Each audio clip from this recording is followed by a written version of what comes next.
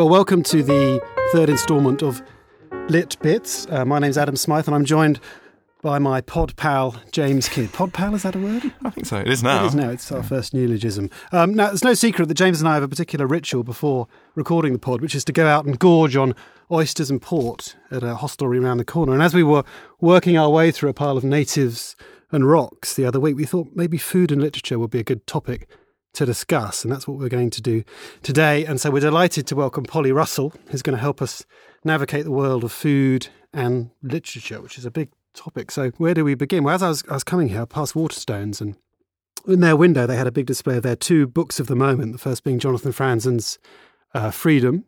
Franzen, after Jeffrey Archer, perhaps the most critically acclaimed novelist of our moment. And the other book was Nigel Slater's latest cookbook on fruit, I think, fruit trees, fruit, something like fruit.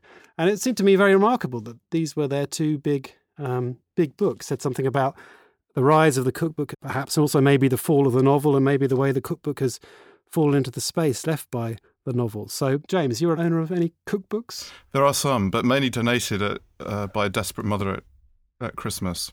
And do you read them to cook? At some distance. I must admit, I don't open them very, very often. Yeah, well, it does seem they have a strange status in contemporary culture, don't they, I think? Like whether to follow the instructions, whether to read for some other purpose. And if we don't read to cook, then why are we reading Nigel Slater? It seems strange. I read to cook, and I read to imagine what I'm going to be doing in the future. So I'm sort of fantasizing about the life that I want to be having with my friends or with my family. Right. And it is a slightly furtive activity because it's often I'm reading in bed at night. Right. Yes. Do we read these books? Yeah, that's particular times of the day at night. Yeah. Right. And there'll be a big pile by the bed. Right. And how does one read? Do you read? Do you sort of allocate one recipe per night, a sort of naughty flan or a fricassee, and then you read something else, or do you read 30 pages at a time? I always think when I'm reading a book, 30 pages is a good chunk. Like I've read well if I've read 30 pages, but the cookbook, is it? How does it work? No, I'm sort of flicking through, and then a recipe takes my fancy, and I'll read that one. Right. Sort of read the method and look at the ingredients, and then I'll flick through, and so I'm jumping through a book. Right. So it's and that's interesting. The relationship between consuming the ingredients and then the method. You start with a prose method and then look at the ingredients, or do you dutifully go through the... No, it's not dutiful at all. No, it wouldn't. I'd just glance at the ingredients and then I'd read the method very quickly, and then sort of learn it in my head and wonder if I could do it. Strange things about cookery books at the moment is that, well, A, they're everywhere, and B, there is this kind of rhetoric of easiness, which lots of them seem to pervade. That it just takes 20 minutes. I mean, obviously, Jamie Oliver's the supreme example, but all of them seem to be easy recipes. Those are the ones actually I tend to get. My mother particularly. The most depressing one was Delia's One is Fun, when I think I just split up with a girlfriend. It's an ambiguous title, isn't it? Different kind of furtive activity. But I was interested what you were saying about the idea of imagining a whole life, because that was the thing that Jamie Oliver did seem to bring in, was that extraordinary television programme where Jamie and his mates would come around and they'd all muck in together. And Phil the plumber, and they all had mopeds. That's right. And that's the reason I could never cook, because I still don't own a moped, and that seems to be important. But is that very much a part of it, the notion of food as social and... I think it's about food as a kind of, it's aspirational, isn't it? So it's thinking about who you would want to be. And you might want to be matey Jamie in some way. You might want to be Nigella, across genders. I think it works across genders. You might want to be fantastic and amazingly sort of Gordon Ramsay-ish in terms of all-powerful in the kitchen. So I think it allows you to inhabit different identities, I suppose, vicariously through their cooking. So there's this rhetoric of easiness, but they're often very... No, I think that is quite a contemporary thing. I don't think I think the rhetoric of easiness has come about as a result of the notion of convenience and time and it having to fit in and it being a leisure activity. And I think that it is explicitly not about easiness until very recently. So, for instance, at the beginning of Julia Child's Mastering the Art of French Cookery in 1961, she explicitly says, good food is, I think, something like simple, honest and true, but this doesn't mean it's simple to make.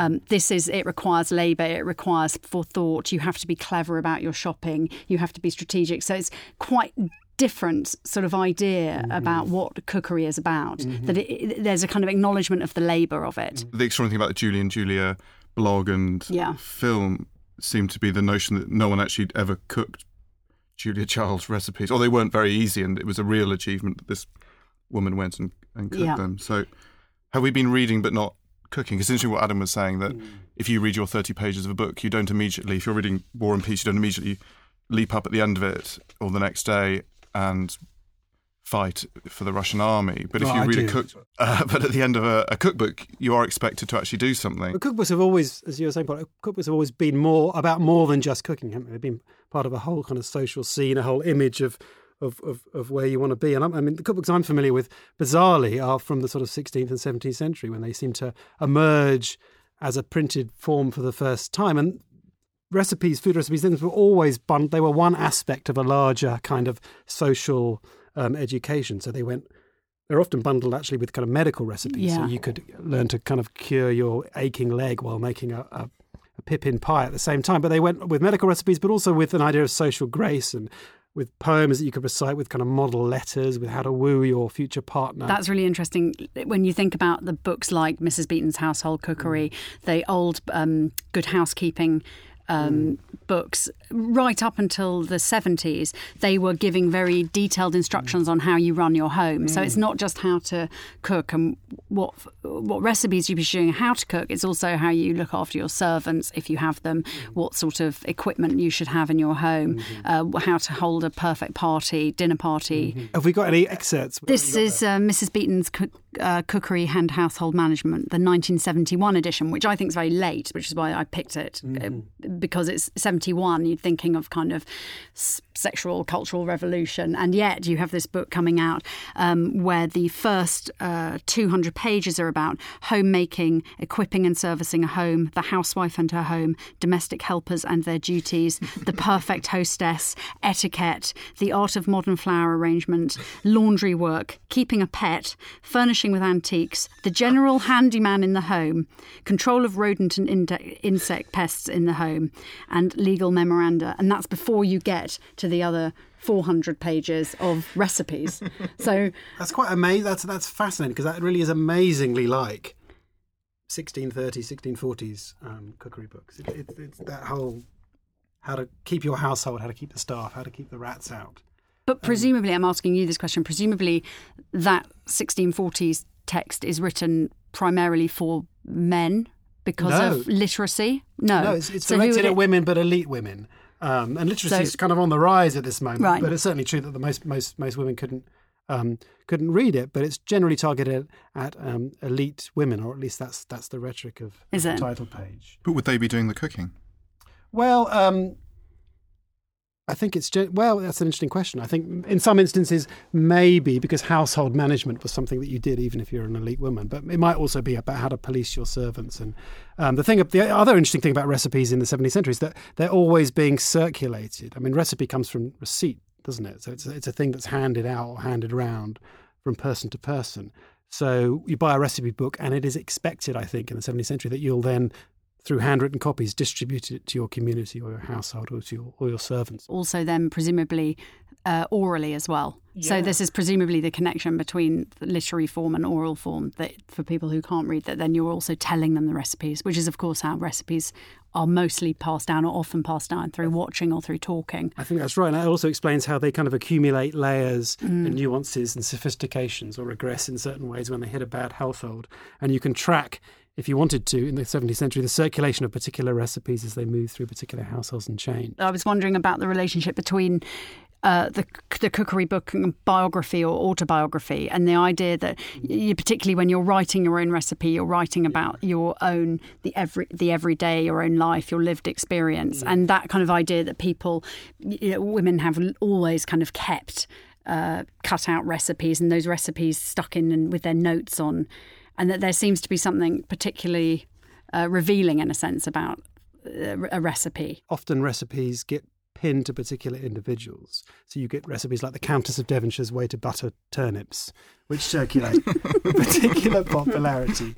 But it's also true that a lot of work recently in Renaissance studies, 16th, 17th century studies, literary studies, has been looking at recipe books as a form of A, kind of textual agency that women enjoyed that has been overlooked and hasn't been taken seriously, and B, also as a form of self-writing, as a form of life writing that kind of uses codes and a particular discourse of food and food making, but does reveal what people are up to. And also these recipes often in printed text get embedded in kind of larger biographical narratives. So you learn a little bit about the Countess of Devonshire before you get to her buttered turnips. What I was wondering was thinking about the relationship by the audience in a novel and the audience for a cookery book. In other words, when you're writing a cookery book, you're really imagining a specific person in a specific place doing a specific thing. I mean, Jamie Oliver imagines, I think, whoever writes Jamie, the collective voice that is Jamie Oliver, imagines lots of little Jamie Olivers, I think, consuming it, don't they all? This is me, yes. Or Nigella's image of her readers is lots of little Nigellas. Whereas in novels, I don't think that's quite the case. When the novel first emerged in the 18th century, the image of the reader was always middle-class female readers. I wonder if that's the case so much now, though, that I think that the cookbook is, or certain cookbooks are so successful. I wonder if there is a particular kind of market. It does feel... Yeah, that's true, because I suppose you could imagine with that Mrs. Beeton's book that there's very clearly a housewife with a certain sort of income in a specific sort of home, cooking for a particular sort of family. So it's very clearly imagined or described.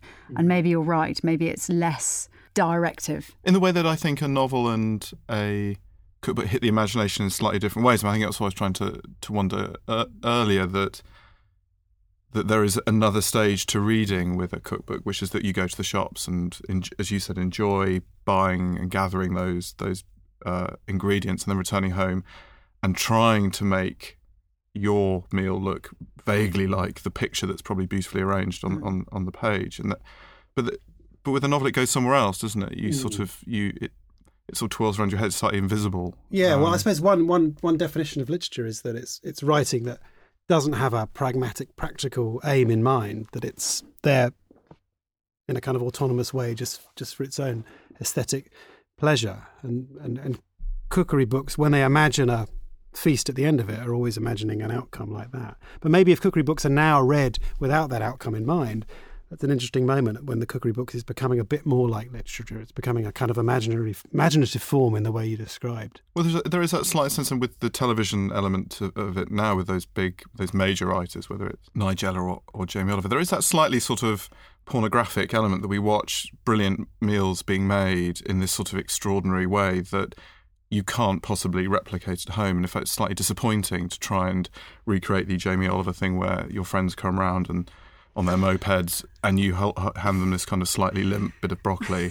and wonder what went wrong. And there is that gap between word and, I suppose you could deconstruct it in a sort of very interesting, fascinating way, that what is the gap between the language and the limp bit of broccoli. Oh, and that's presumably why Come Dine With Me is the best TV programme for the last 20 years, because it exploits precisely that funny cultural moment we've got when we are all watching these amazing TV programmes or reading these cookery books, but we're basically inept in the kitchen. And so when we have people around for dinner, we know that we should pile our food up in a vertical tower, or that we should have flames that explode as we're frying something. I think I hate cookery books, actually, for that reason, that when I've made my bad broccoli soup or whatever it is, you look at the text and you look at the picture and then you look at what you've created and feel a bit depressed and sort of blame the words somehow, that if Delia had actually just said,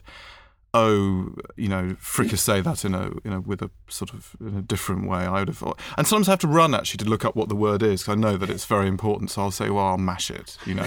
I'm not entirely sure what flambé means. Yeah, and even the writers who are very apparently relaxed in their recipes, like Nigel Slater is always talking, isn't he, about a rough handful of bulgur wheat. And you know, how much is a rough handful? But I think, it depends. I mean, those writers, they rely upon their readers having a certain sort of, I suppose, cultural capital to be in the know. And actually, you try and replicate a River Cafe or a Nigel Slater recipe with chonky ingredients from Asda, and it's just going to taste like crap, because, you cannot make the perfect, most simple tomato sauce that hasn't even been cooked. It's just so, with like olive oil. But unless you've got the best olive oil in the world and the best tomatoes. And so there's a sort of disjunction between probably most people people's actual lives as they heft home from Asda with the ingredients and what they're going to be able to produce, I think. And there's no acknowledgement of that. And Hugh Fairley-Whittingstall is the supreme example of that. He talks a lot about, showing people how they can practically easily make these great recipes, but you have to have a fleet of, Bavarian boars and a working wine press. You do, but can I, in defence of these cookery writers slightly, or in of this moment, I suppose, is that what I think is interesting or exciting and possibly new is the way in which pleasure and taste are talked about very legitimately now, that it's perfectly okay to want to feel pleasure of food. And that seems to me very absent from the cookery books that you get pre sort of the 60s, that it's not about pleasure and enjoyment. It's about ordering and sorting out and getting it on the table and being clever and sensible and maybe about display and all the set of things. But there's never the mention of this really tastes very nice and you might get some enjoyment from it. But that adds its own particular kind of pressure, doesn't it, when we cook now? Because if we produce something that doesn't delight and give tremendous pleasure, then we feel as with James's limp broccoli, fallen short. And that's a broader question, isn't it, about Britain over the last, I suppose, half century, that espresso apparently hasn't been sort of commonly available until relatively recently. And it's amazing to think actually it hasn't been that long since we've really enjoyed food. And you read something like Dickens, actually the food is rather sort of wonderful sounding, but something quite weird happened to British cooking. And I think it's very interesting that actually now we are learning to taste things. And as you say, I think that does create all new avenues of disappointment when you don't create it, because you want that. But I think that's an extraordinary thing, and it does feel a slightly un-English desire and I think maybe we're not quite used to it yet, which is why we slightly mock Jamie Oliver and Nigella for rubbing her hands through her dough and her, I'm sure, very sprightly broccoli. Yeah. I mean, she's definitely... She is cooking for herself, isn't? That's the thing, in a way. I think she says in her introduction to How to Eat, which in itself is interesting, this kind of idea that you have to be taught how to eat, that most basic of things that's completely instinctual. I mean, everyone eats, but actually eating is about all these much more complicated things. So she has to teach you through a book that's about 900 pages long how to do it. And, she sort of says something like, I have only one thing to confess, I am greedy. And the whole book is really a celebration of her greed and her sort of legitimising her own pleasure of eating. And that's okay to be an individual person just cooking for themselves. Because she did that, I think that the two fat ladies did that, and Keith Floyd did that. They actually looked like they were having fun. Yeah. Whereas I think Delia, much as I admire her, and particularly her stewardship of Norwich City, it reminds me of that sort of slightly angry teacher at school telling you, now this is how you boil an egg. And even more Gary Rhodes, who had this kind of sort of level of precision that I found really unsettling. Though I have got one of his sort of easy to use cookbooks, which I think my mother lobbed at me, and there's this very nice chicken thing in yoghurt, which is extraordinary and very, very easy. But it takes me hours to get my hair to do that, which is quite intimidating. But I do like that, and I quite like those books. They're sort of interesting. There's some knockoff, easy-to-do book of the main book, which firstly is quite... Actually, as a practical thing, they're quite difficult cookbooks in the kitchen, just as a physical object, because I have this little sort of plastic book holder to avoid the enormous spattering of my overboiled broccoli.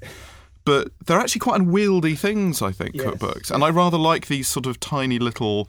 versions that you get, the sort of greatest hits of Gary Rhodes, which you can sort of mess about with. But then that's quite nice as well when you remember that you made that dish because it's spattered with tomato sauce and things. I obviously have a different relationship with cookbooks because I'd think of those as the kind of Brody's Notes or abridged versions, and I just don't... I don't know. I don't really approve of them. I don't approve of them. 5 minutes before I got to... before the exam starts.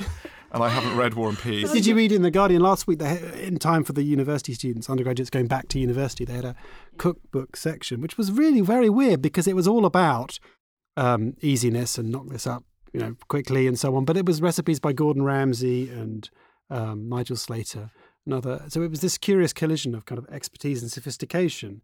But that is such a moment of now because, student cookery books up until about 1995 were about 700 ways of doing mince. Yes. Yeah, how to make a tin of baked beans stretch. Yeah. I mean, that was really... But this is sort of students in a different form to what I know of a student. It'd be fascinating to see how that supplement plays out in the next 10 weeks at Bangor University or wherever it is. And whether people are really making pork belly. I just can't believe they are. I'm sure they're having macaroni cheese with ketchup. There was a great TV show, actually, I think it was called Get Stuffed, which used to be on about 3 o'clock in the morning. So you'd get in when you were a student. And it was aimed at students. And it was cook with the can of Carlsberg Special Brew and Mars bar that you had, and you'll make an exciting new soup. That's my one idea for a website that I have to make millions, was to... You go to this website and you type in, you look at your fridge, and that kind of paltry contents of your fridge, and you type in instant coffee... chicken drumstick, little plastic egg that makes the smell disappear in the fridge. And then you press return and it gives you back a recipe which you can make out of these contents. And I thought that would be a fantastic idea. One way of thinking about the relationship between food and literature, I suppose, is to think about the overlap between a language of eating and chewing and swallowing and digesting, and then how people talk about reading and books. Because it seems to me often people talk about consuming fiction or consuming novels or chewing over a bit of text. Or the idea of taste, I suppose, is the most interesting example, that you have a refined sense of Petrarch's sonnets, but you also have excellent taste when you're confronted with a cheese board. And I just wonder what that suggests. I mean, is it about being transformative? I mean, one is physically transformative, but it's also socially, culturally. You sort of eat yourself into culture, I suppose. I guess I would be interested to hear more about the sort of ideas that reading trashy novels in the 18th century, the kind of polluting ideas around that. Yeah. So what was the anxiety? What was the fear of what would happen if you read a novel?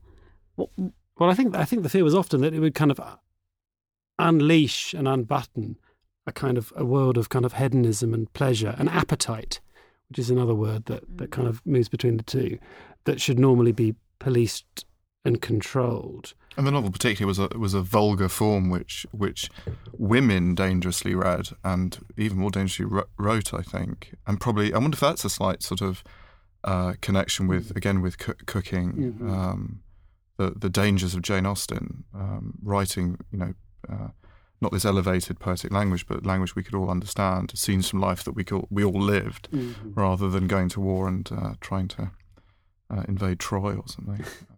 I suppose there's another, which is that cooking is to writing as eating is to reading, and then maybe you sit around and discuss what we all felt. I mean, I don't know if there are now cookery sort of clubs in the way there are reading groups, and but there's an act of creation and an act of reception in some way. Yeah, it reminds me of that artist Jonathan Latham, who died a few years ago, but in the 60s was this British artist, and he was famous in 1967 for eating a copy of Clement Greenberg's Art and Culture, and I think it played around this overlap between the language of reading and the language of food, because that book, Art and Culture, was very critical of British taste in art, and saying it was very parochial and unadventurous, and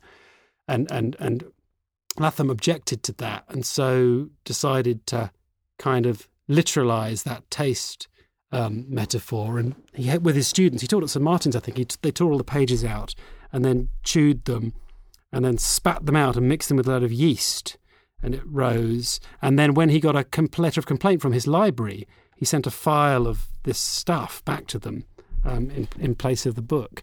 And I think it was obviously an interesting moment. He was interested in kind of making literal these things which are normally metaphorical. And we all talk about chewing over a book or digesting a great novel, but if you actually do that, then it's obviously the most transgressive thing. And we do read food as well, don't we? I mean, if you walk past Fortnum & Mason's windows and things like that, you go past and you don't eat it, it's there behind the glass.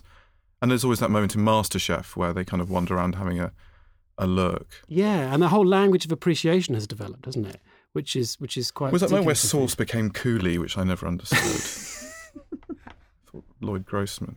Yeah, what are the particular terms? Well, I think it's more in the tone, that there has to be a tone of unself-conscious enthusiasm. So you'd have sort of John Turode, this is really gutsy, this is really, as though like the more energy and it's this idea about sort of passion and food. So again, it's got this sort of bodily invokes the body, i.e. the body of the individual who's cooked, has to kind of be literally sort of transferred into the food. So, the more passionate you are, it's like, you cook with love, all of those sorts of things. So it's something about, it's less about the individual words than it seems to me about the kind of mode in which you cook, which in some way legitimises the food that you produce. But is there a sort of gender anxiety there as well? Men talking about food is potentially problematic, and you have to talk about it in a certain way, and a sort of gutsy. And this is the striking thing when Jamie first emerged, that he had a whole other way of talking about food, which is dropping his consonants and mucka pukka tucka or whatever those phrases were he used. So it seems that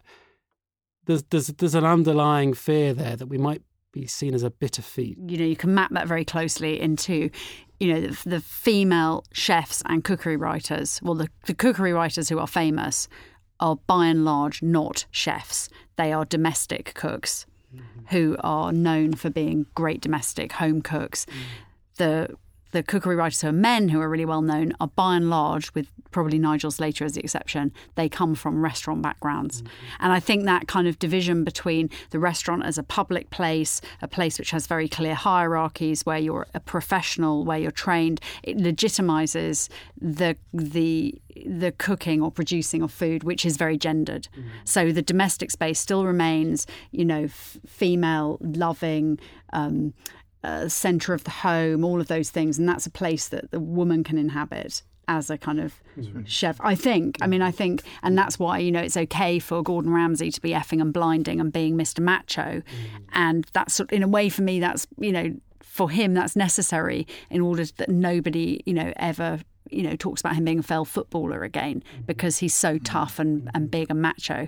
James, you're holding a lovingly thumbed I was just thinking about the language of enthusiasm and also completely by accident tying it up with ideas of reading and writing and also pleasure. This is all just coming together. And it's a bit of Keats. And it's interesting because he's talking about having to get a job rather than loafing about massively in debt and trying to be a poet. If I can find any place tolerably comfortable, I will settle myself and fag till I can afford to buy pleasure, which, if I never can afford, I must go without. Talking of pleasure, this moment I was writing with one hand, and with the other holding to my mouth a nectarine. Good God, how fine! It went down soft, pulpy, slushy, oozy. All its delicious embonpoint melted down my throat like a large beatified strawberry. I shall certainly breed. And what I think is extraordinary about that is, other than the kind of gushing, sort of mushy, is that he compares eating a nectarine to eating a strawberry, yes. Which I think is a large beatified strawberry. But it made me think of that language of food and drink and metaphor, that when you drink a glass of wine and being asked to, this is like iron filings or it's like Wednesday morning or whatever that you're comparing it to. I rather like it if you say this nectarine is a bit like a strawberry. So much of the text I was looking at did seem to have this notion of taste with a moment of reading or writing. Leopold Bloom is the same. He's eating and then goes off to read something, and then at the end of the chapter sits on the lavatory reading something else. And so you get this chain of food, taste, reading, and the whole time sort of Joyce sitting tapping him on the shoulder, reminding him that he's in a book. What does food in literature stand for? Because it often seems to me that great scenes of eating or feasting, whether it's a famous scene in Henry Fielding's Tom Jones or in Tolstoy's Anna Karenina, these great set-piece feastings, food is often a metaphor, a symbol of something else, something beyond itself, usually lust or sex or desire. Well, the interesting thing I think about that, also because it's in a letter, is it gives you that sense of spontaneity, and so that moment of off extempore writing, but also that eating has that kind of short-lived pleasure, but somehow the letter ties it down and gives it a certain kind of life, and that's the problem with, but I suppose, between literature and eating. One of the disjunctions is that you eat and it has a very particular kind of beginning, middle, and an end. And that's always a sort of tiny tragedy of going out for a wonderful meal, isn't it? Well, that's how I think of it. Maybe you're different, but it passes, and it's £4.95 well spent, perhaps. But it passes and it's gone. But why is that different to when you're reading a fabulous novel and you're nearing the end? Just like when you're nearing the end I think probably eating is perhaps more like going to the theatre, that you may cook that meal 100 times, but it will always be very slightly different. Going to theatre, you may see Henry IV Part 2 a million times, but and you can see it with exactly the same cast, but it will always be slightly different. I think reading a book, I suppose you bring something slightly different to it, but the book itself is always there as an artifact, in the way that a painting is always going to be the same. I suppose it's very romantic in that way, eating, isn't it? That its fleetingness is part of its great joy, that you'd love to eat that meal again, but you never quite could. Yeah, and maybe there's another connection between recipes and cooking and literature, in that recipes give you a quite perhaps familiar list of ingredients, things you've already confronted, but by flinging them together in a particular combination, something new is produced. And each time you do it, it's different. And that seems to me a little bit like the process of, I don't know, writing a poem or writing a short story and writing a novel, and that you gather these experiences and literary sources and anecdotes, which might independently be quite familiar, and something new's produced. When you read really extraordinary writing, you look at these words and you think, how is it that those words are all really simple? I know all those words, and yet how did this person put those together in such a way that they've expressed something in a way that's made me feel different or new? And that's the same with cooking. Yeah, that's particularly striking with writers whose prose is seemingly very stripped down and unadorned. I went to see Stephen Fry in the Albert Hall on Tuesday, so he's on my mind. But there's a very funny sketch when he talks about language,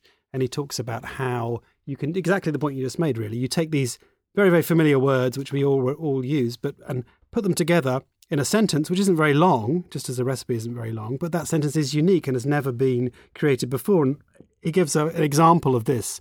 He says, "Hold the newsreader's nose squarely, waiter, or friendly milk will countermand my trousers." And as he says, these are all words that we're, perhaps with the exception of countermand, quite used to using, but they've never been put together in that combination, although ironically now that has become something of a quotation for followers of Stephen Fry, I think. It's that relationship between the familiar and the few, and something new and miraculous being made. There's a lovely bit at the beginning of Goblin Market, the Christina Rossetti poem, which I kept thinking how sort of descriptive and wonderful and sort of evocative it was. And actually it's just a list of berries, but it's also justification of why poetry's great, because it sounds sort of wonderful. So it just starts, "Morning and evening maids heard the goblins cry, 'Come buy our orchard fruits, come buy, apples and quinces, lemons and oranges, plump unpecked cherries, melons and raspberries, bloom-down-cheeked peaches, swart-headed mulberries, wild freeborn cranberries, crab apples, dewberries, pineapples, blackberries, apricots, strawberries, all ripe together in summer weather.'" And it sort of makes you want to go and eat some fruit, but it's just it's a shopping list, but with this kind of extraordinary rhythmic thing. And I think there is something wonderful about the way that food and literature does make you want, the best kind of writing about it makes you want to meet it to go and eat. Yeah, absolutely. And also the overlap between the list as a very pragmatic form that's just scribbled on the back of a receipt, but it's also, the list is quite close to poems and quite close to the stanza and the poem as a form. One could read out a shopping list and see a modernist poem, I think.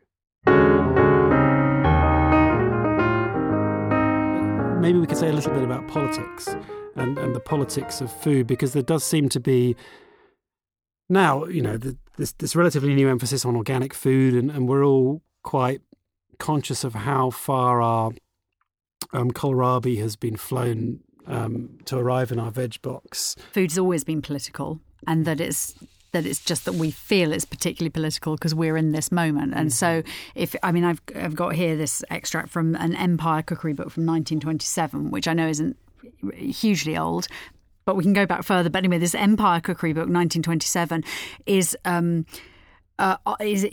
asking the housewife to only buy goods which were produced via the empire in order to, for instance, it says, "Is it not better that the money we spend on food should go to help our kinsmen overseas who are planting and growing food for us, rather than to foreigners who have no interest in the British Empire?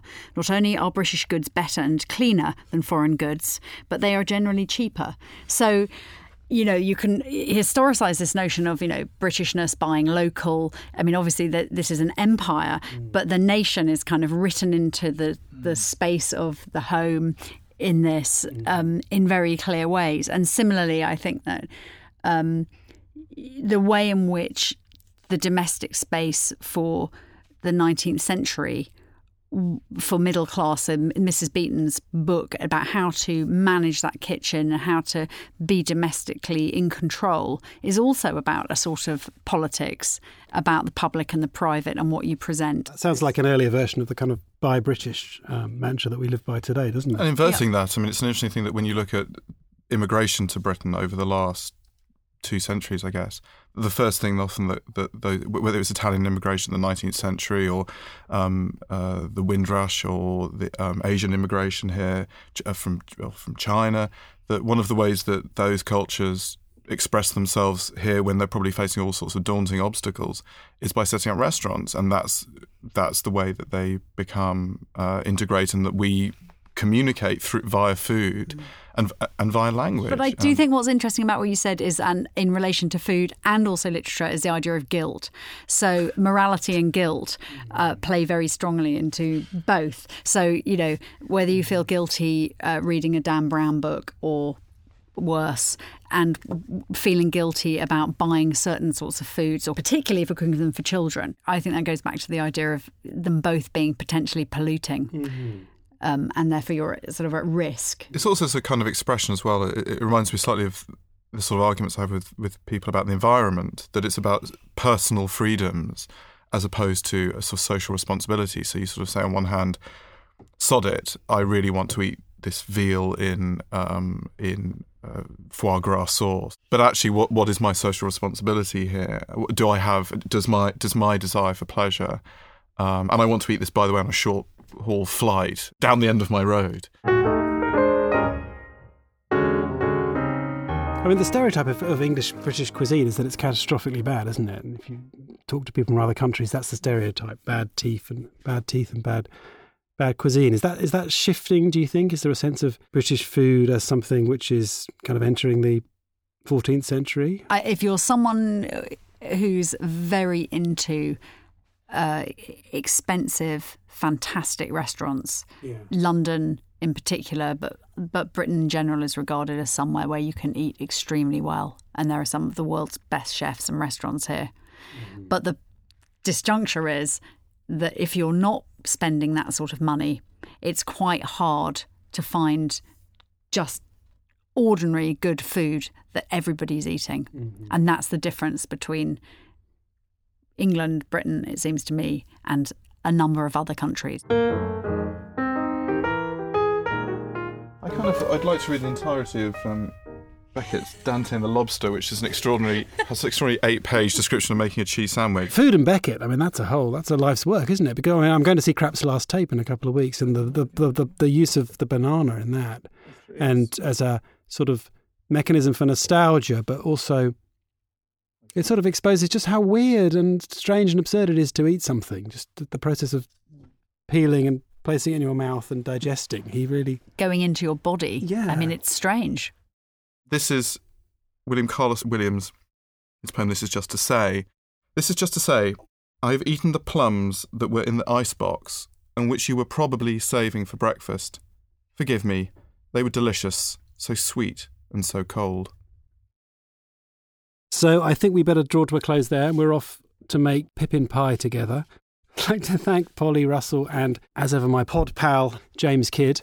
And we will see you on a downloadable device imminently.